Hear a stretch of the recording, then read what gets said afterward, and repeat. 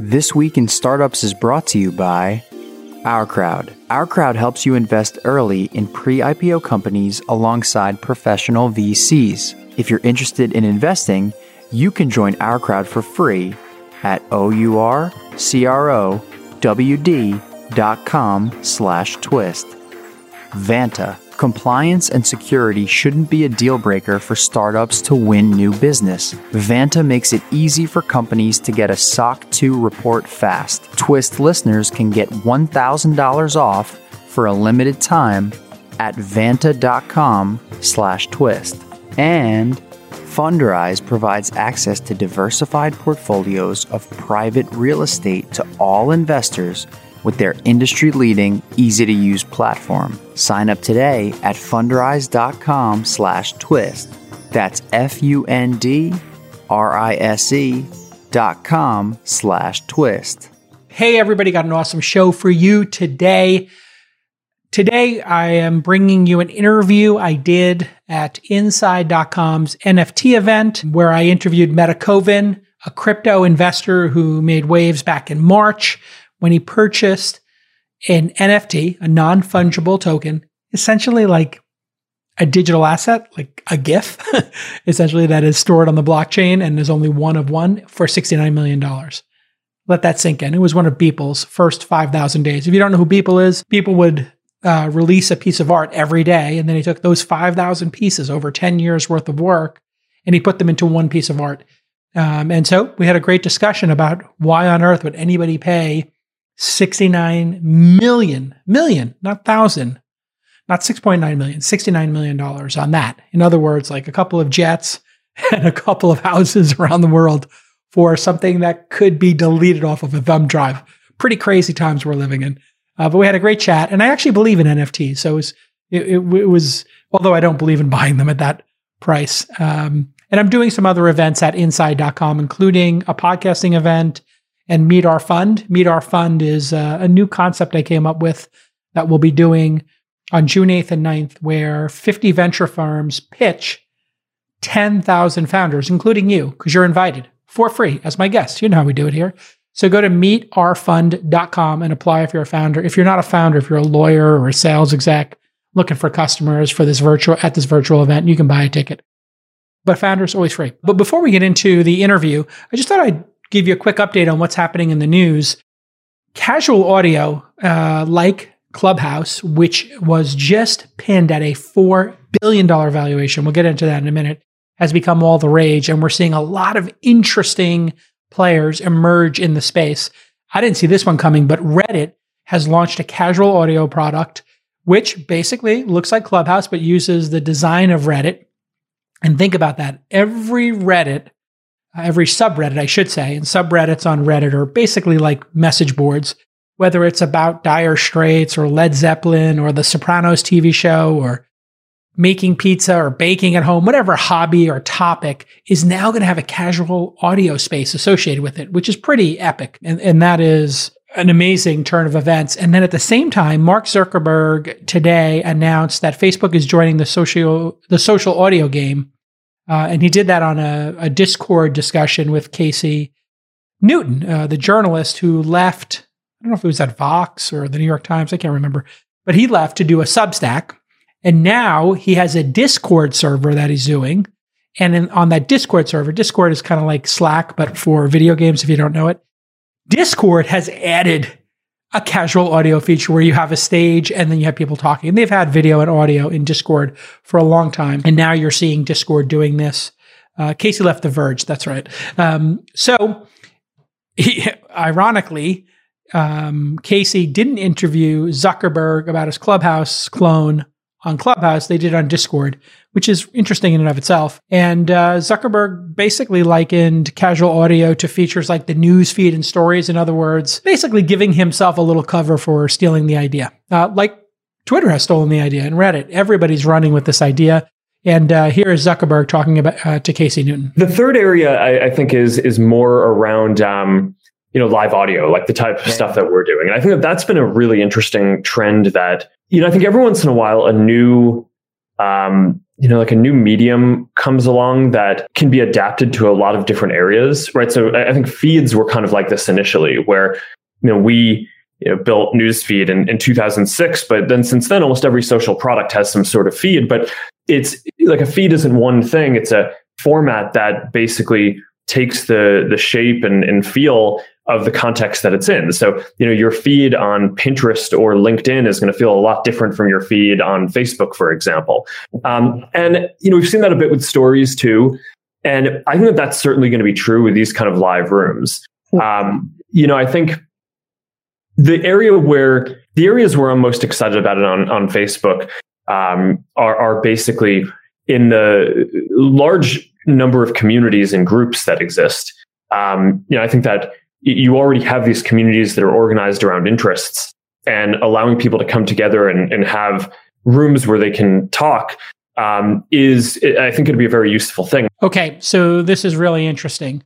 Zuckerberg, not very well spoken, but basically kind of lied there. The feed, I think Twitter and FriendFeed get a little bit more credit for a feed, and also the RSS readers, not Zuckerberg himself. And Facebook. But put that aside, obviously everybody has a feed, and they're going to put it in groups. Groups has been a big focus for Facebook.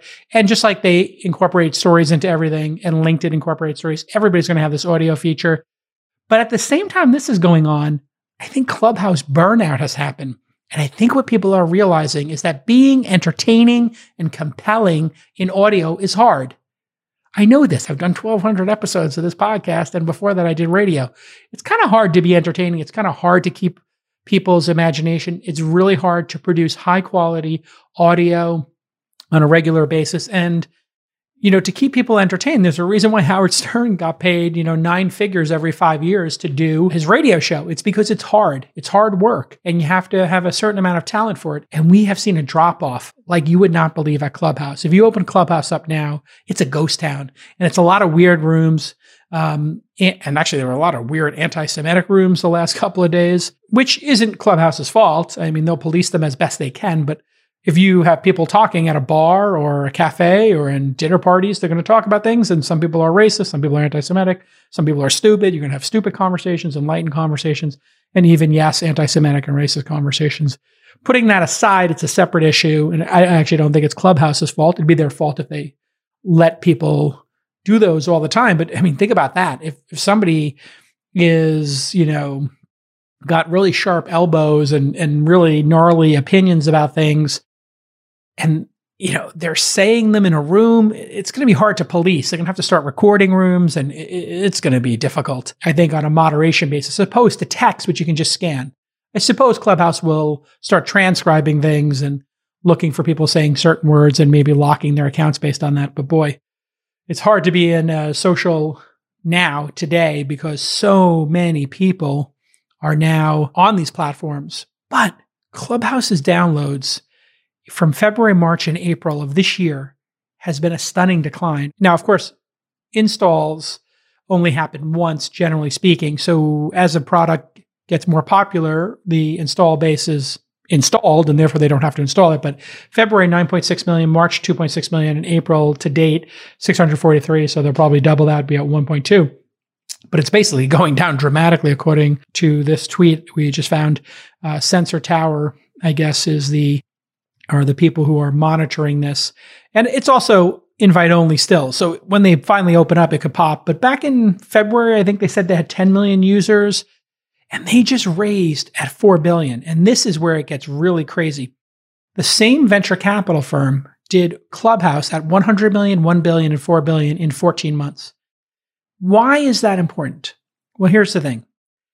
When you are an investor, you do, let's say, the seed round or the Series A. In this case, the Series A was 5 times bigger, 6 times bigger than the average Series A today.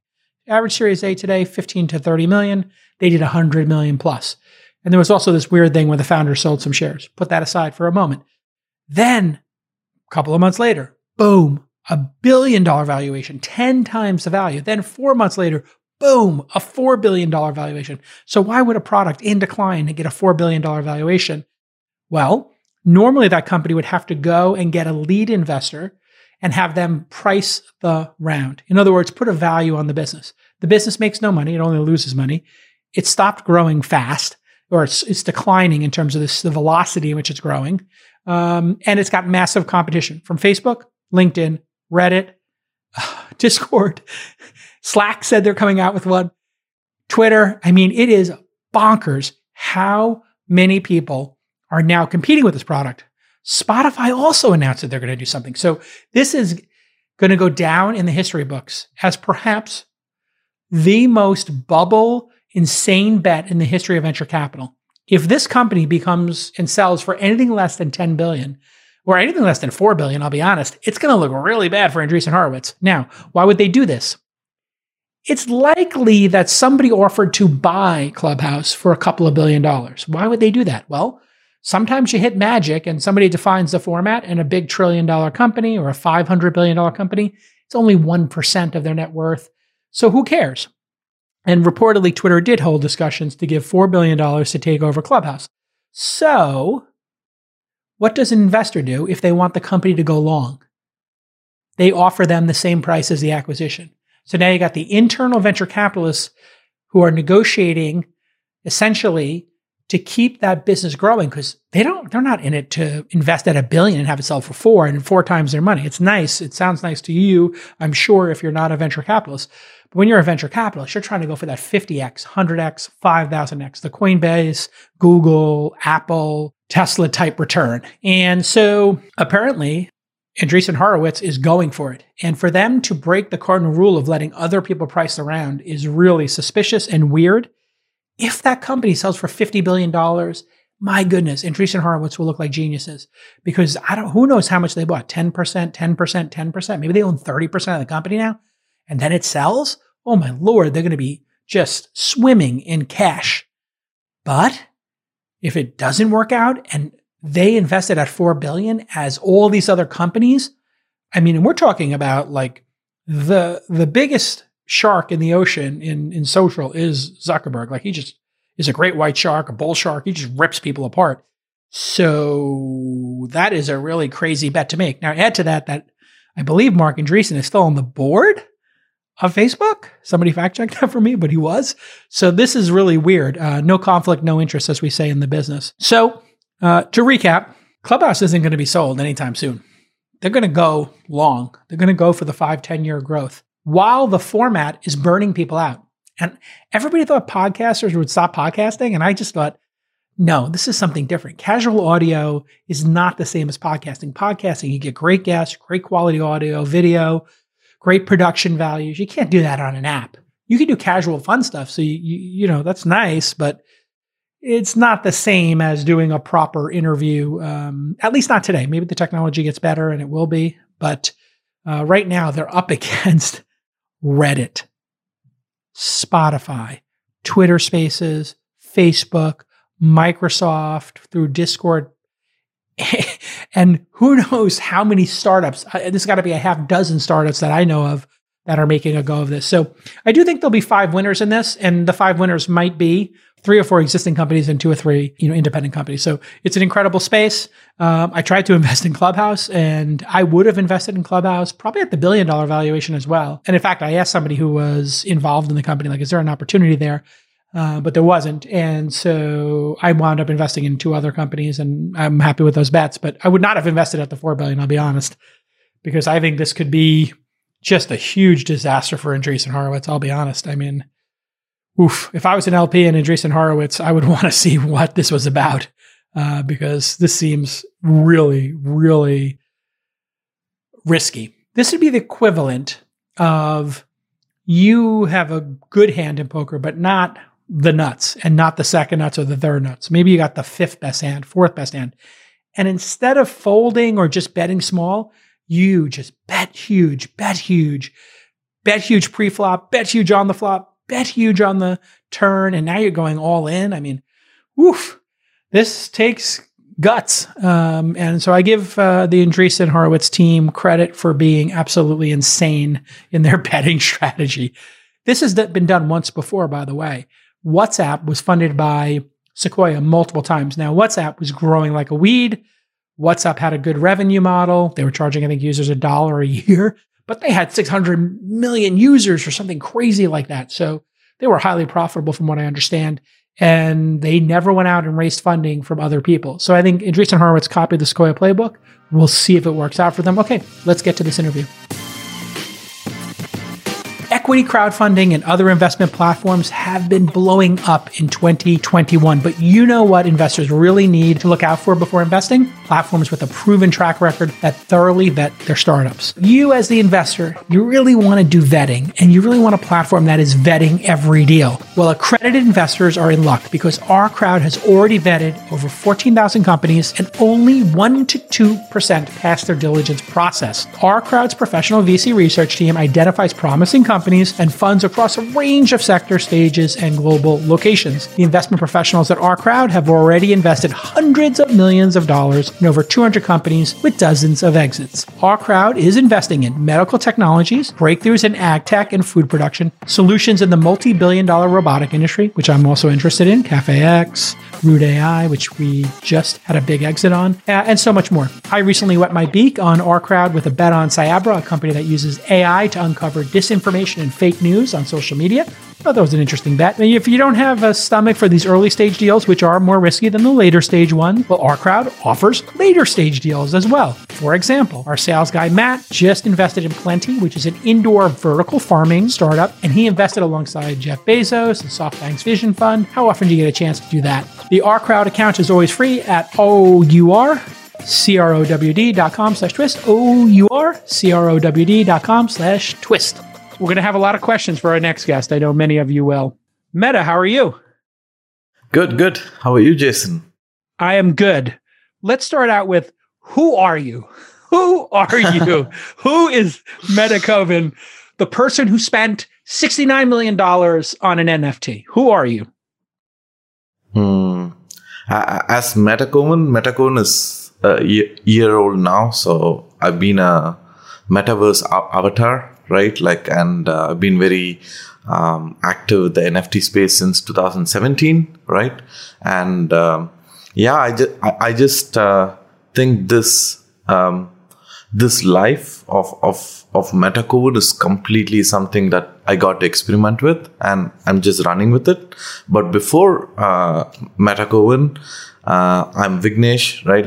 I've been in the space since 2013. I built several companies. I built Bitcoin ATM company based out of Canada. I've done several things in the industry before.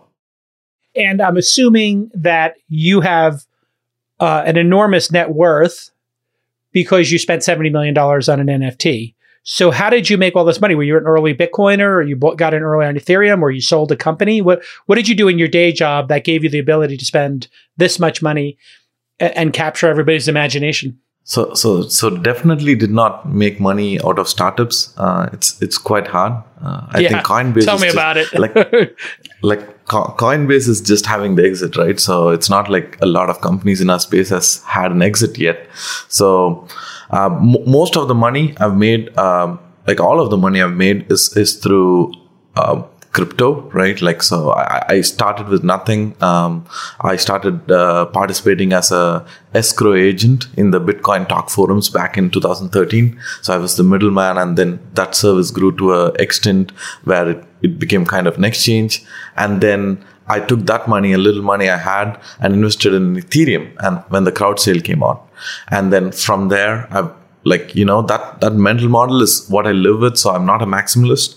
I look for new technologies. I think it's a beautiful, two things, right? One is, this is a free market of ideas, and it's free, like capitalism, right? It's completely unrestricted. So what it allows anyone to invest in high growth startups at a very early stage, which is unique to our system.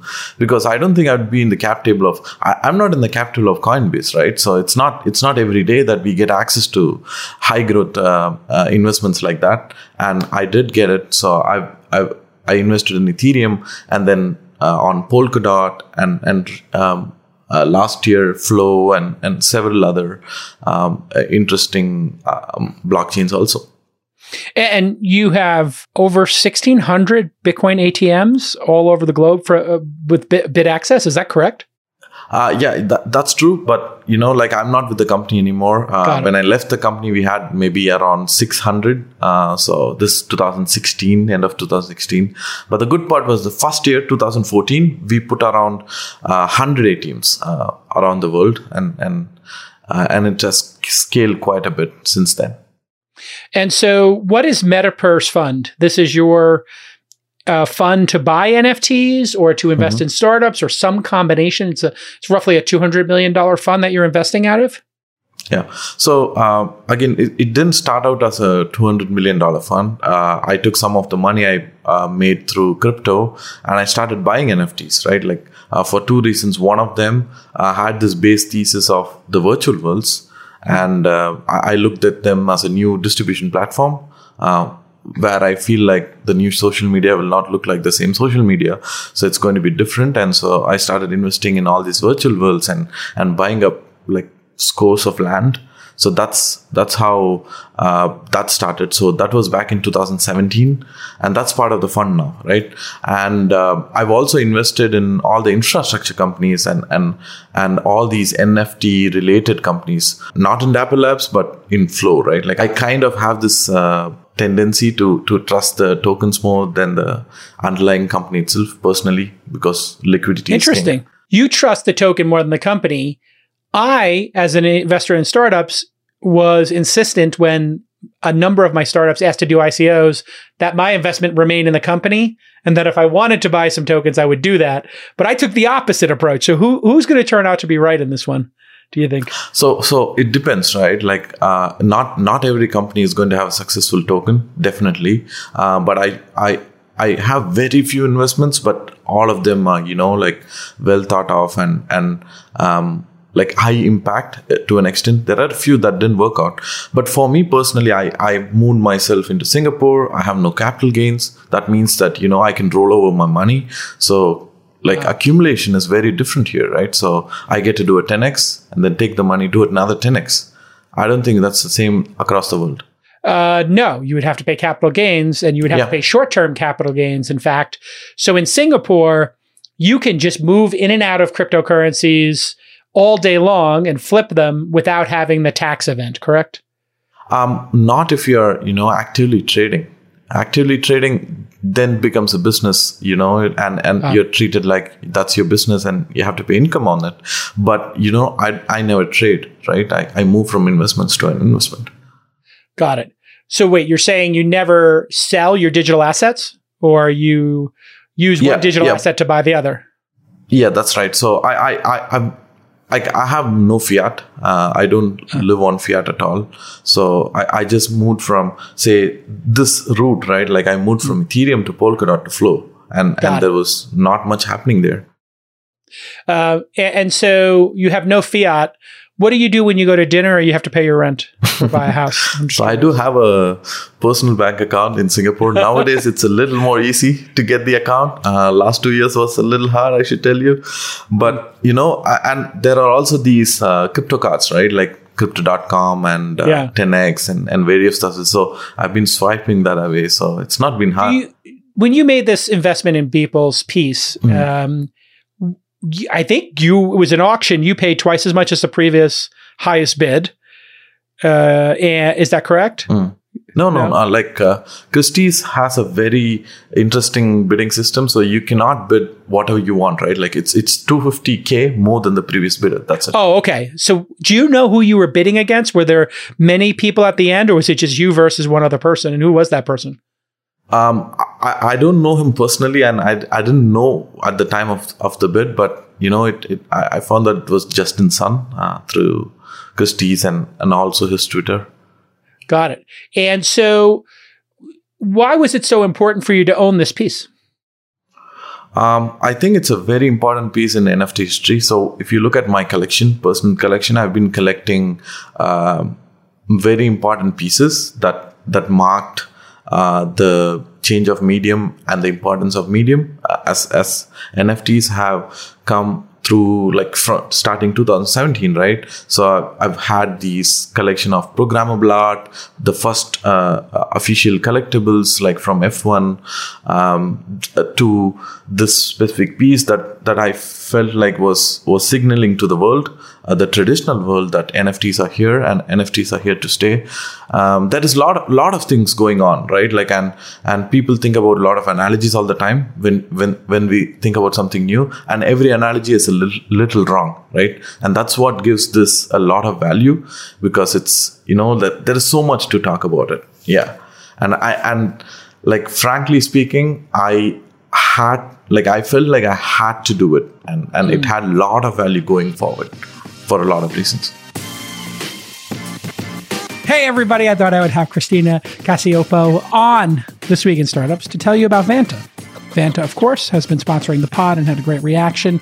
And we're going to talk today just a little bit about what SOC 2 compliance is and why it's so important for SaaS products. Welcome to the pod, Christina. Thank you so much for having me. What are the things that these big companies are looking out for most when they are looking at your SOC 2? Is it two-factor authentication? Is it encryption? What are the details here? I'm just curious. Yeah, it's a good question. So there are details like encryption, or people really like to see, like if you get any one-off security questions, you can imagine those are great items for your SOC 2. I think at a higher level, often they're just looking for, they use the SOC 2 as a sign of organizational maturity. So is your startup kind of like still a few people on a couch and a little untrustworthy, or are you mature enough to work with an auditor to get one of these reports? And so overall, they're just looking for a bit of, you've crossed your I's and dotted your T's, you have your things together. All right. Thanks again, Christina, for explaining to us why this is so important for SaaS companies, especially when you start getting into that sales process. And you've been very generous. You're making a nice offer. If people go to vanta.com/twist, what are they going to get, Christina? They're going to get $1,000 off their Vanta subscription. And we're a big fan of Twist listeners.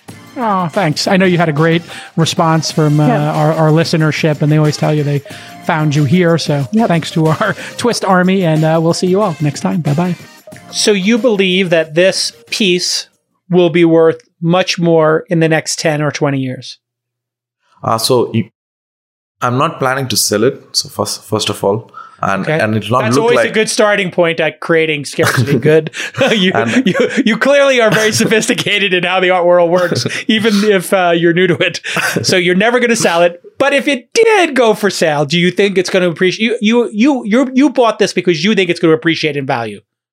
So, like, I don't think it's a bad investment, right? Like, I didn't buy it so that for the appreciation, but I definitely think this is going to be, because there's a first piece in a very important change, and the kind of attention it got in the world is phenomenal, right? Like, and everything plays into it, right? So that's the thing. NFTs actually capture the aura of the moment more than anything, and that's what Dapper Labs has also captured very well. And if you look at what NFTs have a lot of value is the ones that can capture the moment and kind of become really unique, and it's very rare. So this Beeple piece has become so rare. In the sea of NFTs, you're able to see it separately, and everyone almost knows about this NFT in the world today, right? So I think it's very valuable, and we are going to have like so many billionaires coming out of crypto in the next decade. Let's wait till Bitcoin hits $1 million, and a lot of people are going to want this. You think Bitcoin's going to hit $1 million? Yeah, definitely. Yeah, I'm a perma bull, right? So yeah, I'm assuming you still own a large amount of Bitcoin. I don't personally own Bitcoin. What? I'm on, like, I'm inside the industry, right? Like for someone outside the industry, I'll be like, own Bitcoin. I believe in Bitcoin, but I get to take a lot more risk. So if Bitcoin is 2xing, I'd want to be in something that's 10xing. Got it. So you think the appreciation of Bitcoin is going to be slower going forward than other opportunities you have in front of you? Definitely. As the number gets, like, people have the psychology, like as the number gets bigger, maybe, people tend to invest in other things. So tell me, do you think that there is an opportunity for Bitcoin to be replaced by a better technology? Because if you were to say this to somebody who is a Bitcoin maximalist, they would freak out and just absolutely lose their mind. But in every other aspect of technology, we see technology being replaced by the next thing. It's very rare that a technology or any standard stays forever. I mean, we do have some examples of ones that have been around for a while, like the open web or email. These are standards that have lasted decades, but typically speaking, things get replaced with something better. So what do you think the chances are Bitcoin gets replaced with something that's much better? And what would that look like in your mind? I feel like there's very low probability that Bitcoin gets replaced, not because it's superior technology again, right? Like it's a single-celled organism, and that's where we started. But what we should understand is blockchain is not about the tech; it's about the narrative and the story.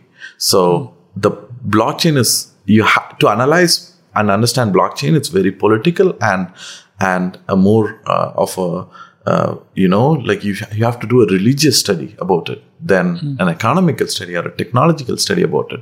So Bitcoin winning and Bitcoin staying the top currency is for the good of everyone, because if we can break Bitcoin, that means that everything else can be broken too, and that means that the base of this whole movement is always shaky. So it's in the best interest of everyone in the Bitcoin or not, to make sure that Bitcoin wins. So it's like that. So even for me, even if I'm directly not invested in Bitcoin, I'm always talking about Bitcoin and making sure that people enjoy Bitcoin, and from there they take the other risks. Because my point is, you cannot talk about the other crypto story, origin story, without talking about Bitcoin, and that gives it the value. So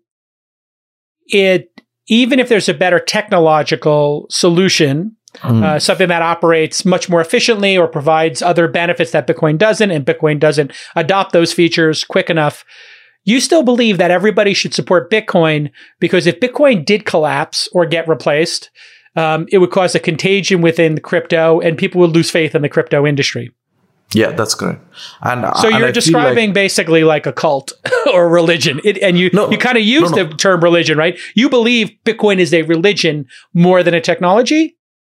That's why I started a little before. I was saying there are so many analogies we can go by, and every analogy is a little wrong.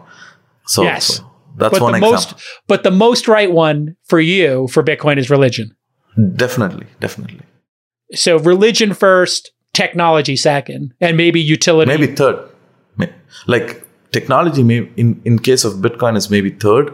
It'll be economics, right? On the second level, yeah. If Bitcoin were to stutter or fail, what would be the cause of that, you think? Because we did have discussions early on. Hey, China is going to come out with its digital currency. Other countries are going to have their own digital currencies, and they could, of course, regulate Bitcoin to the level that it would be not economical. They could put a tax on mining. They could put a tax on using. They could basically tax it or ban it outright. And we haven't actually seen that happen, have we?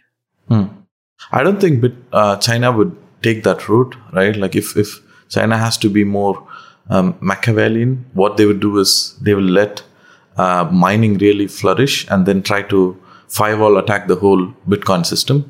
And probably China would, they are in the best situation to pull that off compared to, trying to shut it, censor it, because that does not make a lot of sense for them. But I don't believe a CBDC is going to stop, or the interest that's on Bitcoin will be reduced because of CBDC. It's very, very hard. But yes, the countries are going to try very hard, but cross-country relationships right now are becoming harder and harder. And I feel like we have to understand Bitcoin from a context of governments which are not in a very good position, right? So there are countries in the world like the US where it's fine, the system is fine. Singapore, the system is fine, but it's not the same in the rest of the world. And I think that's where Bitcoin is winning, right? It works very well in a country at a time. And then, there's another country for its use case, and this keeps going on, and people have this narrative built in their head. So, it's just easy. You can just remember it very well and you go for it. So that's going to keep happening. What do you think the pieces of Bitcoin that are going to be, or the aspects of Bitcoin that need to evolve, or that new currencies are going to just do much better? So the scalability, right? Like especially the transactions, and I feel like what we have today. I've been recommending, if I have to go recommend DeFi to someone today, right? It's not Bitcoin, right? And I'm also very reluctant to recommend Ethereum because it's like $100 a transaction, and someone who has $1,000, I really want to tell them, don't put your money in the bank. You can convert that into USDC, and then probably like make 10% and maybe some more tokens which are given for free instead of buying Bitcoin. But the thing is, to do that, they have to spend $100, $200 transaction. So I think that's very important to be solved, where, the transaction fees is something that's very low, like a sub dollar. And that's when we really get the crowds in. In 2021, a truly diversified portfolio needs more than the traditional mix of stocks, bonds, and mutual funds, according to almost everybody. It should also have exposure to private real estate. You want to have real estate. I own real estate. Private real estate is a good bet. Studies have shown that portfolios with an allocation to private real estate generally deliver a better risk-adjusted return with more annual income and lower volatility over the past 2 decades. Why is that? Well, it's because it's consistent performance throughout multiple market cycles. With Fundrise, this level of powerful diversification is now available to you. Fundrise provides access to diversified portfolios of private real estate to all investors with their industry-leading, easy-to-use platform. Whether you're looking to add stable cash flow via dividends or you prefer long-term growth through appreciation, Fundrise makes investing in real estate as easy as investing in stocks, bonds, or mutual funds. Fundrise's team of real estate professionals carefully vets and actively manages all of their real estate projects. And with their easy-to-use website, you can track your portfolio's performance and watch as properties across the country are acquired, improved, and operated via dynamic asset updates. See for yourself how 130,000 investors have built a better portfolio with private real estate. It takes just a few minutes to get started. Go to fundrise.com/twist. That's one more time, fundrise.com/twist. What a great domain name. fundrise.com/twist. Okay, let's get back to this amazing episode. What are you doing with regards to these scholarships or grants for new artists? Because when I first heard about this $70 million purchase, I thought, wow, is there not like a better use of money? And I had to think to myself, okay, what is the motivation of this person? Okay, they're a collector, great. But they obviously must care about the arts. And I just immediately thought, well, if you had $70 million and you gave, I don't know, 700 artists $100,000, you could basically, and had the rights to their first 100 works, maybe that would be a better bet. And then I look in my research that the team at Inside gave me, and they do a great job with the research, and great job to the team here on today's event. They told me that you're doing exactly that. So tell us about your support of new artists. I find it fascinating. So, and by the way, I find you fascinating, by the way. You seem like you're a very honest assessor of crypto. And I thought you might be a little bit more of a fanatic. You seem very logical. You're a developer, or what did you do before this? So yeah, I'm definitely a coder. I've been coding since 2002, 2003. So yeah, I don't get to code a lot these days, but I am a coder. Yeah, to go back to your question of creators and grants. So there are 2 kinds of grants that I'm looking at. So one is, as MetaPurse, the NFT fund, we are doing exactly that, right? Like where we are going after artists and we're going after, especially things that are changing the medium a little bit. So taking NFTs and seeing that, if there is a unique use case to it or a unique way someone is using it in the real world, we would immediately go support it, right? Like, so there are a lot of these social causes related to art right now, and those artists are moving on to the blockchain. So we are big on it, right? So we have a team of 4 at least who are picking these arts all the time. So it's not just me. So that's one thing. And the And the other part with the creator program itself, the grants itself, what we were thinking is we need a lot more people to educate the newcomers into the industry about, like how do they understand NFTs and where do they start, right? Like it's really, when we are building, we are just head down and we just talk technical all the time, right? Like we skip a lot of things. For example, we will not even say crypto access. We will just say CV, right? And we just assume people understand. But the thing is, it's like when I use the word metaverse, it's a magical word, right? Like people are like, maybe the guy puts on the VR and that's how he gets started. They have this romantic idea about it, but it's not true. The metaverse is just a URL right now and anyone can actually visit it, right? And the metaverse can be 2D also, right? So I feel like the Clubhouse app it's part of the metaverse. And it's a very different idea I have. And so I want to create this whole system where, there are creators who get supported and also content creators who are supporting these creators to kind of take their message and amplify them. What type of, when you give that $100,000 grant, what are you getting out of it? Do you get the right to buy their art? Do you get their first 10 pieces? Or is it literally a gift? No, it's a gift. It's a gift. Why would you do a gift? Why would you not have some financial upside in this? Because if you got to own their first, 10 pieces and got half of it, and then you would, because you are the greatest collector now in this space, wouldn't that validate them? And then you could put them on the market again and get this sort of flywheel going? So you seem not cutthroat enough.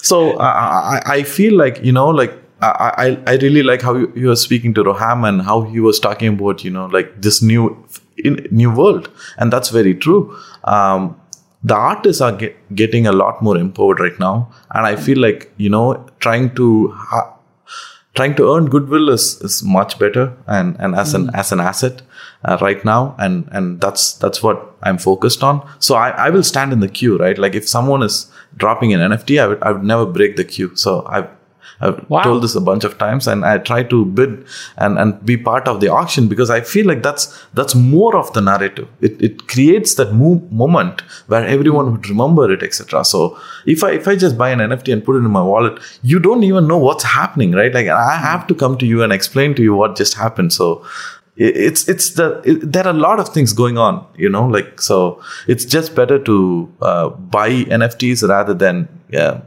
commissioning them, except I am commissioning a few pieces, but it'll be from very different artists who are maybe not digital artists yet, and I want to pull them into this industry. I'm doing a few commissions. Yeah, that to me is the most fascinating part about this, is the smart contracts and what the downstream economy might look like for these NFTs, because you saw an emergence of entrepreneurship come out of Airbnb.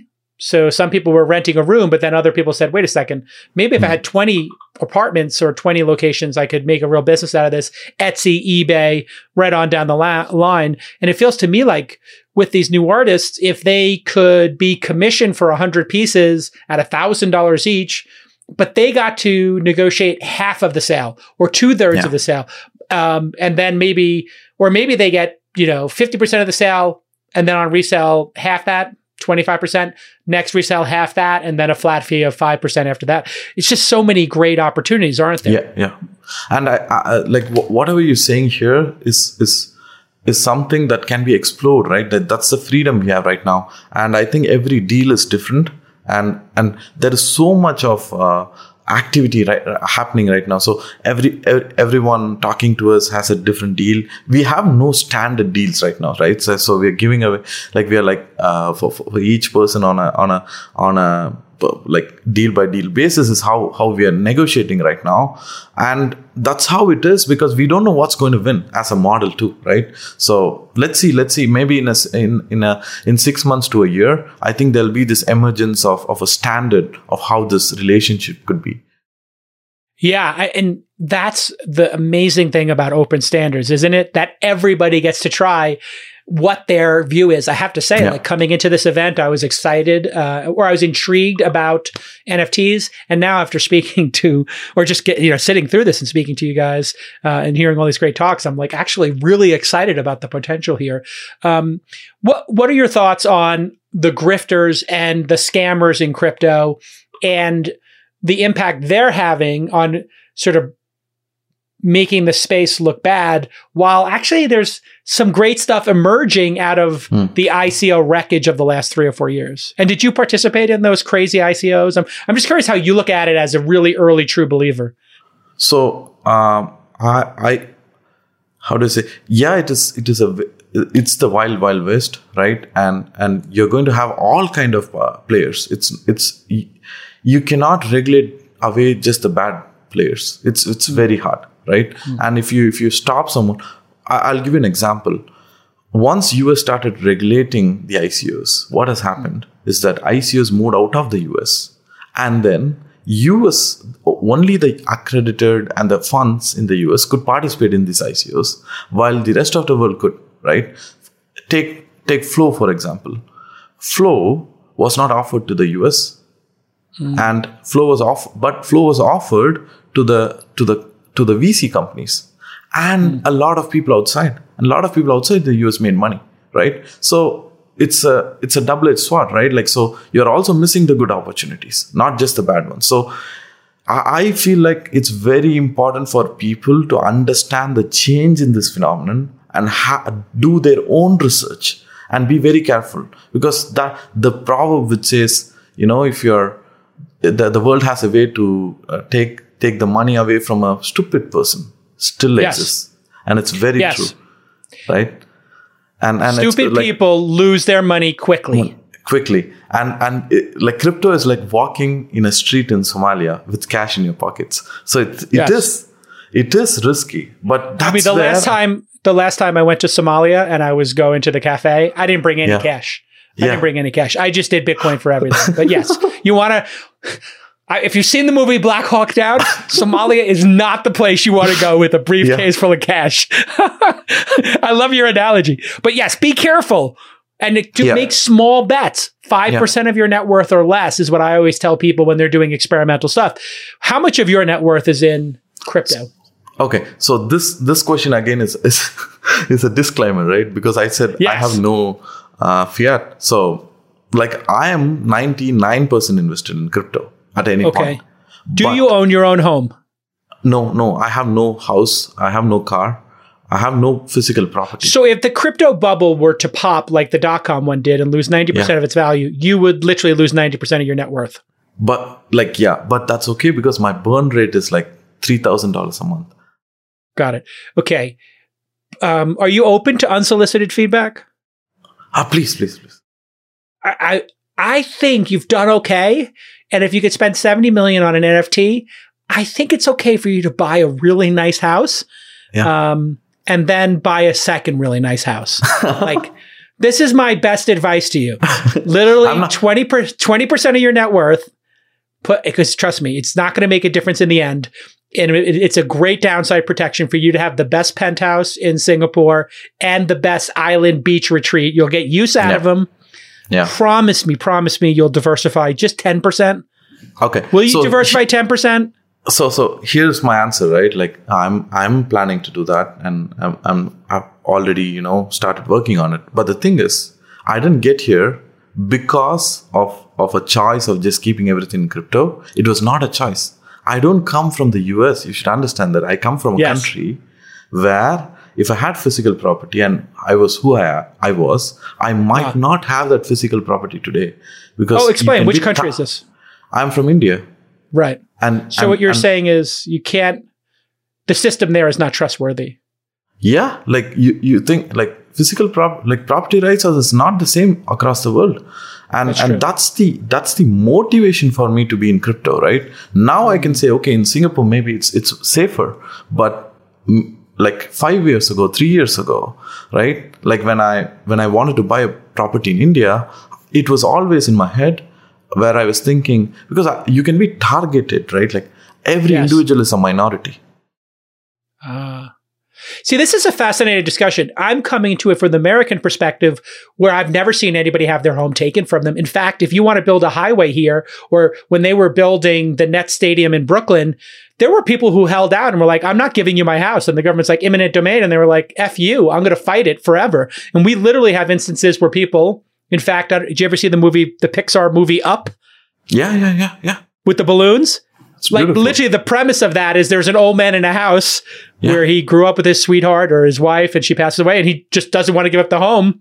Yeah. And no matter how much money they give him. Yeah. So we have in our hearts and souls this idea that it's your property. You have it forever. But you come from a world where that's actually not how the world works. And it's one of the beautiful things about crypto in this moment in time is that we all get to see a different perspective when coming to the table. To you, crypto's less risk. To me, it's more risk. It's a really fascinating moment. That's truly America, right? Like I'm having goosebumps right now, but I've been telling this to people. Crypto is like if America is an idea, crypto is just the new America, right? And crypto is the new America. Because it's freedom. It's freedom and open borders. And I came from India. I didn't grow up in the US. I didn't grow up in the West until I was 16. I grew up in a small town in India, and I got the same opportunity to invest in Ethereum as a guy from San Francisco.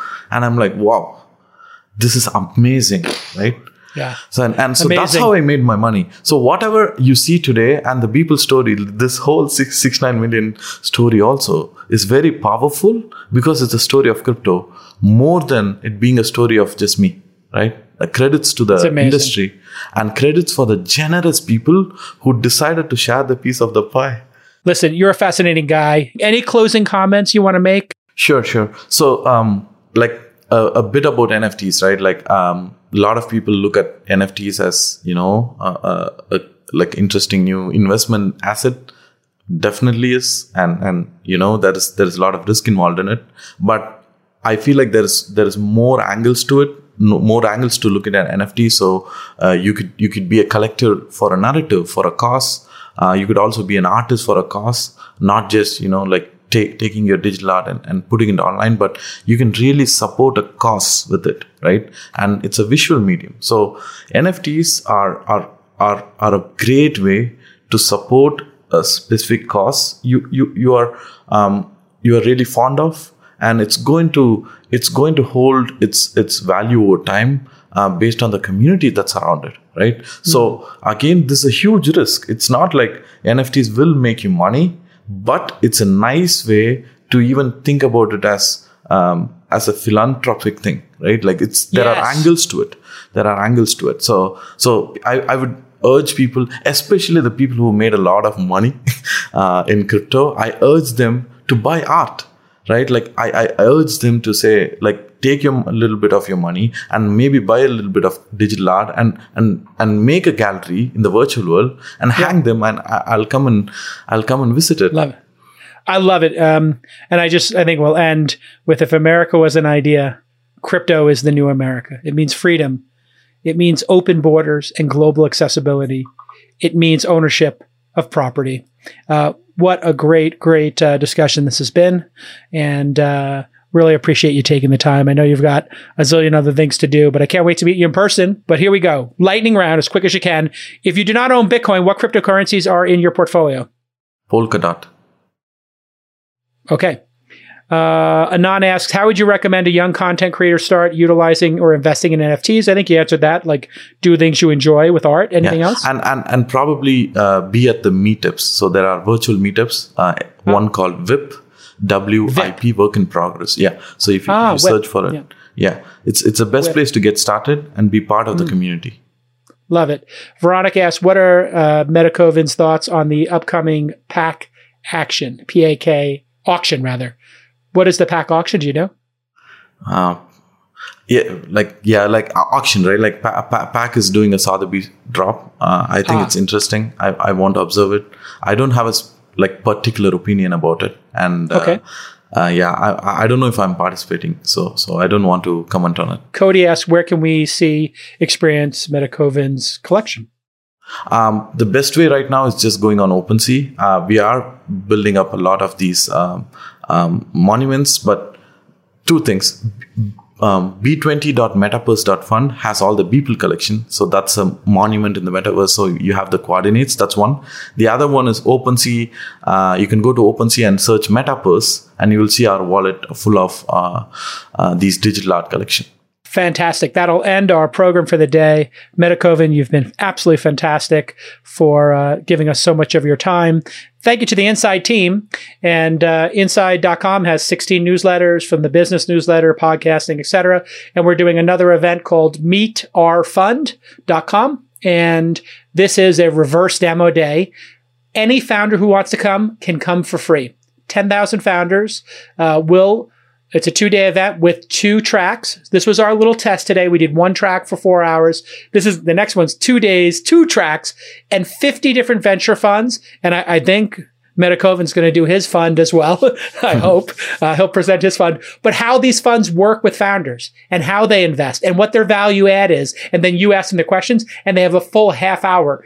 So imagine 50 funds, incubators, accelerators, platforms, etc. We'll have some crypto stuff. 50 different ones that you'll get to with your co-founders or friends. Pick which ones you want to go to. 100% free, but you got to sign up now, because we're going to turn off the free registrations when we hit 10,000, and then we're going to charge people like $300 to come. So meetourfund.com, and we'll see you all next time. Bye-bye.